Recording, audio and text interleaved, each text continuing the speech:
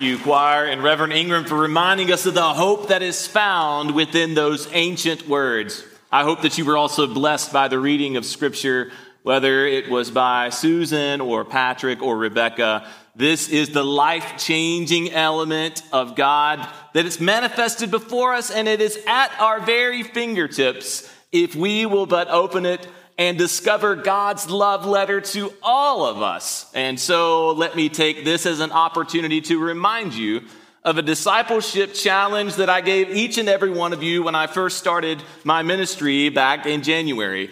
15 minutes a day, and the Word of God will change your life. Prove me wrong.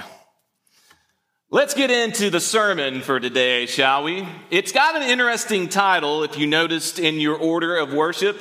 It's called Nurture and Nudge of Prophets, Priests, and Kings. Now, like I've always done, I plan out a series weeks before it ever begins, and so it was a little bit of an interesting process going back to that sermon title at the beginning of this week and wondering what in the heck was David Hughes thinking about.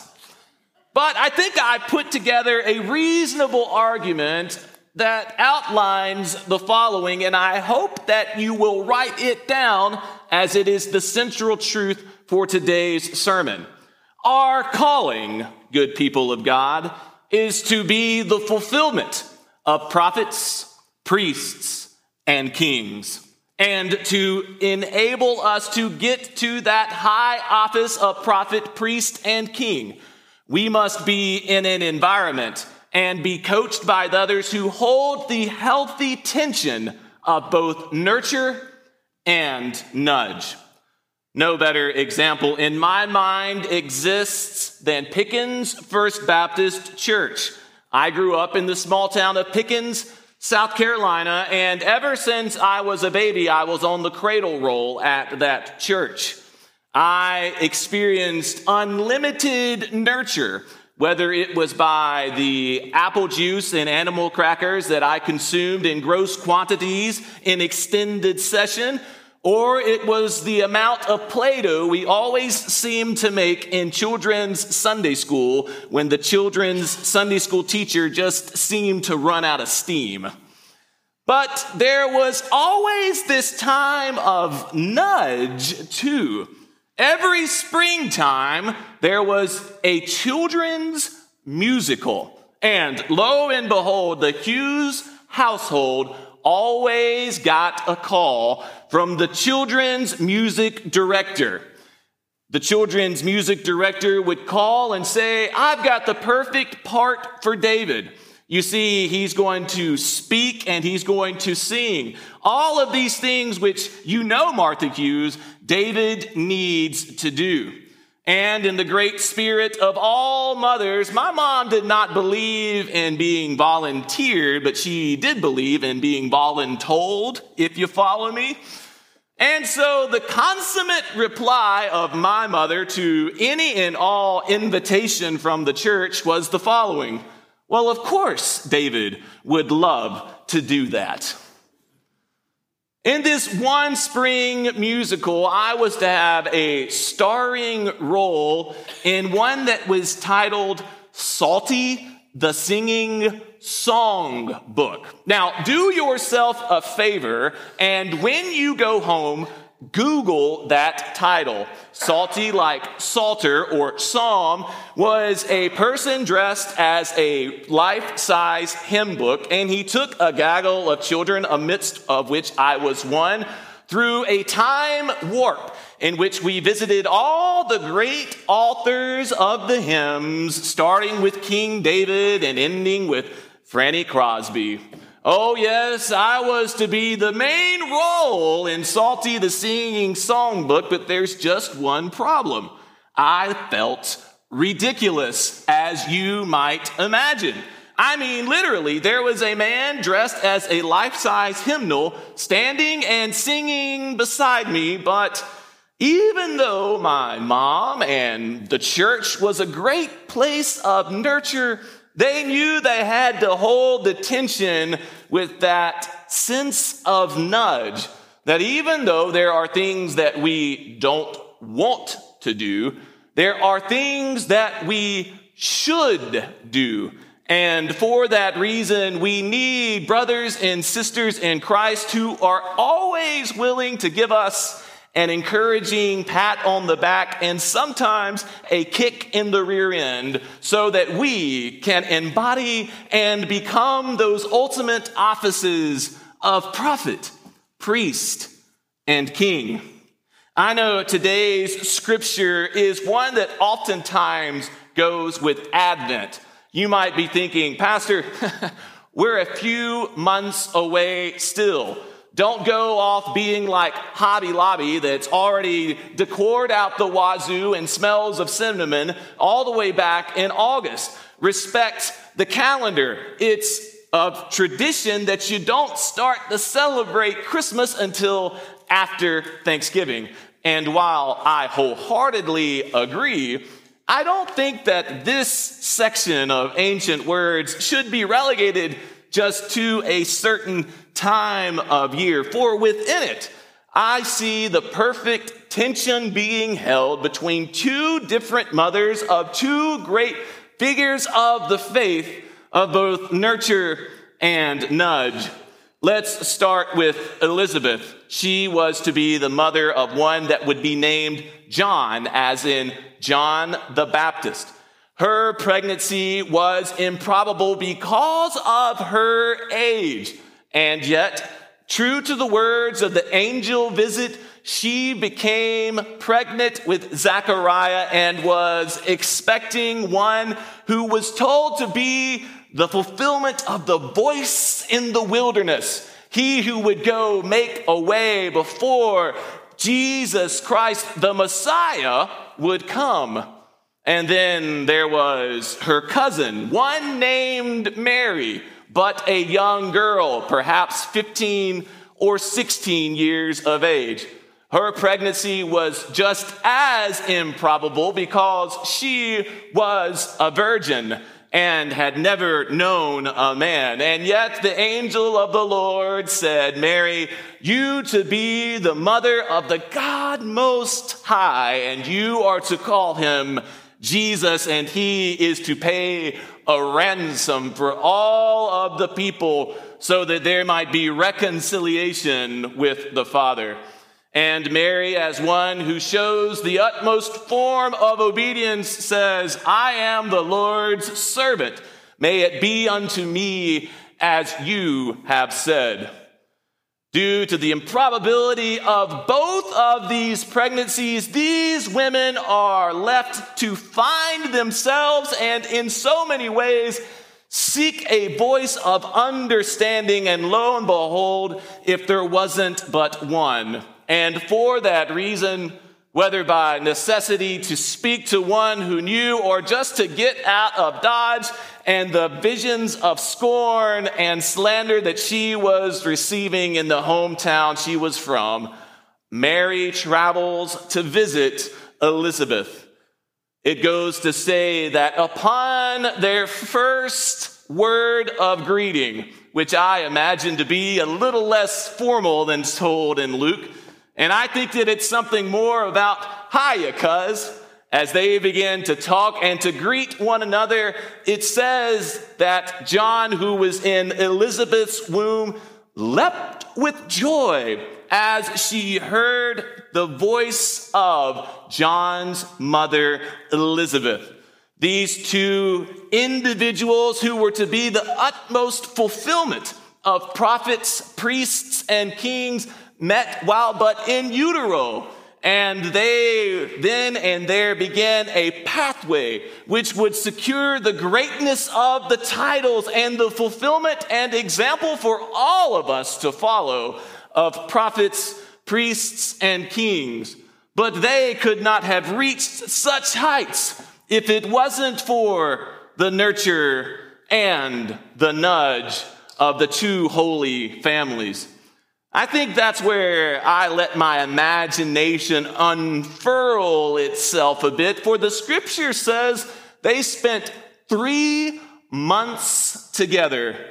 During this time, I think that Mary and Elizabeth weren't all that different from all of you who have been expectant mothers a time or two in your life, they were people that were already practicing their baby talk.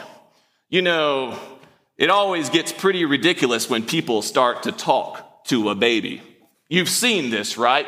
In the restaurants and in our church. When people try to communicate to a baby, they lose all sense of dignity, don't they? Have you ever seen someone try to get a baby's attention for a picture? I mean, come on. The lengths that people will go to and the noises they will make and the facial expressions that occur are crazy. This is baby talk, but this is not baby talk that is just about nurture. You see, I think between Mary and Elizabeth, it was baby talk with an edge. Baby talk that not only expressed nurture, but also expressed nudge. Allow me to demonstrate. I think Elizabeth and Mary said to their babies that they were expecting, I will always love you and God will always love you. Nurture. But I think that was followed by the following nudge. But you will go and love others as God has loved you. Nurture. You will always have a home with me. Nudge. But the world is a big, big place that is meant for you to explore and know. One day you'll leave home to embrace the mystery and wonder of it all. Nurture. I will always protect you and I will always help you no matter the case. Nudge. But that doesn't mean I can or should keep you from every harm. The fact is that everyone who truly lives for God gets hurt while serving those that he likewise made in his image. These mothers surely felt the tension of both nurture and nudge. They had individuals that they were expecting, that they were to be their only sons, their first sons, and all of their heart wanted to nurture that baby and give him the unreasonable doubt that he would forever have a home. But they also knew of a calling that was greater still, a calling that came from God above, which said, these men are to be prophets, priests, and kings. And good people, it is in that we find our challenge today. For we as a church, we as individual families are not just to be about the production of people who are nice. We are not just to be about the production of people who make good grades or know how to play by the rules or have good manners. No, we are to be about the people who are prophets, priests, and kings like John the Baptist and Jesus. The prophets in John the Baptist who cried out, repent, for the kingdom of God is near. And Jesus who said, I am the way, the truth, and the life. No one comes to the Father except through me. You see, in their prophecies, they were always willing to speak truth, no matter how inconvenient it might be. Priests, John the Baptist, baptizing those who repented of their sins and were preparing their hearts and minds for the forthcoming Messiah, and even baptizing Jesus himself. Jesus, who healed the lame, made the blind to see and the mute to talk. King, John the Baptist, who administered his ministry with justice and mercy and humility until he passed the baton to the ultimate King in Jesus Christ, saying, he must decrease and I must decrease. Jesus, who then led as king by serving, sacrificing, and rising from the dead. You see, these are the offices of the church that God is forming us to become. And we do not get there by anything other than a healthy tension between nurture and nudge. So how do we practically prepare hearts and minds? How do we collectively be about the formation of prophets, priests, and kings who are more than just nice people who make good grades and go to Tech or the University of Georgia? How do we create and mold and meld minds so that they are world changers and game changers? I think it's in the following way, and I invite you to again write these down as they are for your practical application. I think that whether we are talking about children to parents or parents to children or friend to friend or stranger to stranger, we need to be about nurture in the following ways. Always encourage one another with scripture and prayer. You know, it's one thing to have someone say, you can do it, but it's another thing entirely to have someone say, you can do all things through Christ who strengthens you. Amen. It's another thing to have someone pray about being nice people and good people who know right and wrong, but it's something else entirely when people pray around us saying, let this youth be transformed by the Holy Spirit and let them become the ultimate expression of what God is calling them to be. Not being prayers that we just say in private, but prayers that we write out to them and speak over them audibly so that they can hear. And children and youth, you are no exception in this process. You too can reach out and encourage those around you with prayer, with scripture, nurture. Also the following, always caring for one another's hurts and wounds with Christ-like compassion. This means that you are not discriminatory to why and how the person got hurt in the first place. Yes, it could be by their own poor decisions. Yes, it could be by the fact that they repeatedly go back to their own poor decisions. But you, with the ultimate expression of nurture, say, my goal is but to care for you where you are. Nurture. Always administer your relationships with justice, mercy, and humility, if only to embody the full expression of Micah 6:8 that says, you have heard this, O mortal, and what does the Lord require of you? But to seek justice, love mercy, and walk humbly with your God. Nurture, then paired with nudge. Nudge. Challenge one another to take your next step in faith in Jesus Christ. Far too many of us have become complacent in where we are in our relationship with Christ.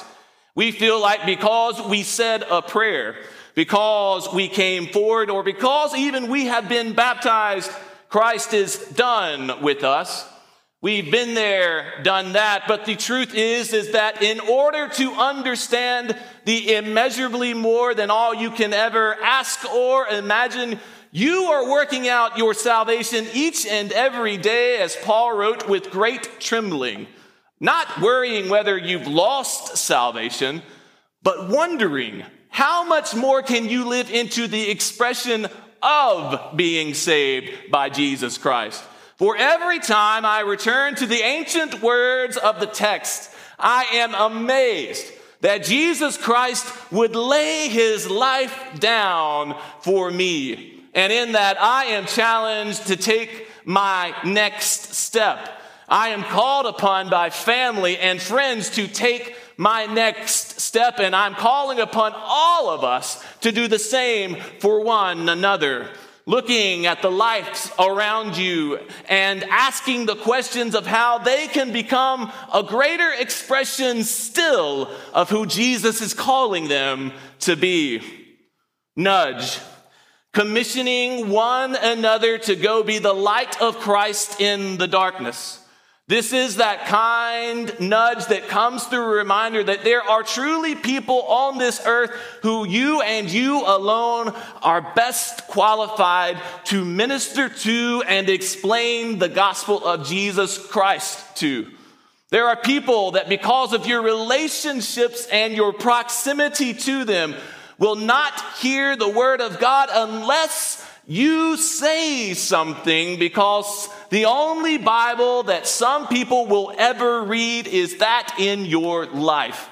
And we all need to be commissioned again and again by people who nudge us to say, have you thought about what you might be able to say or do so that they could understand that God loves them? Nudge.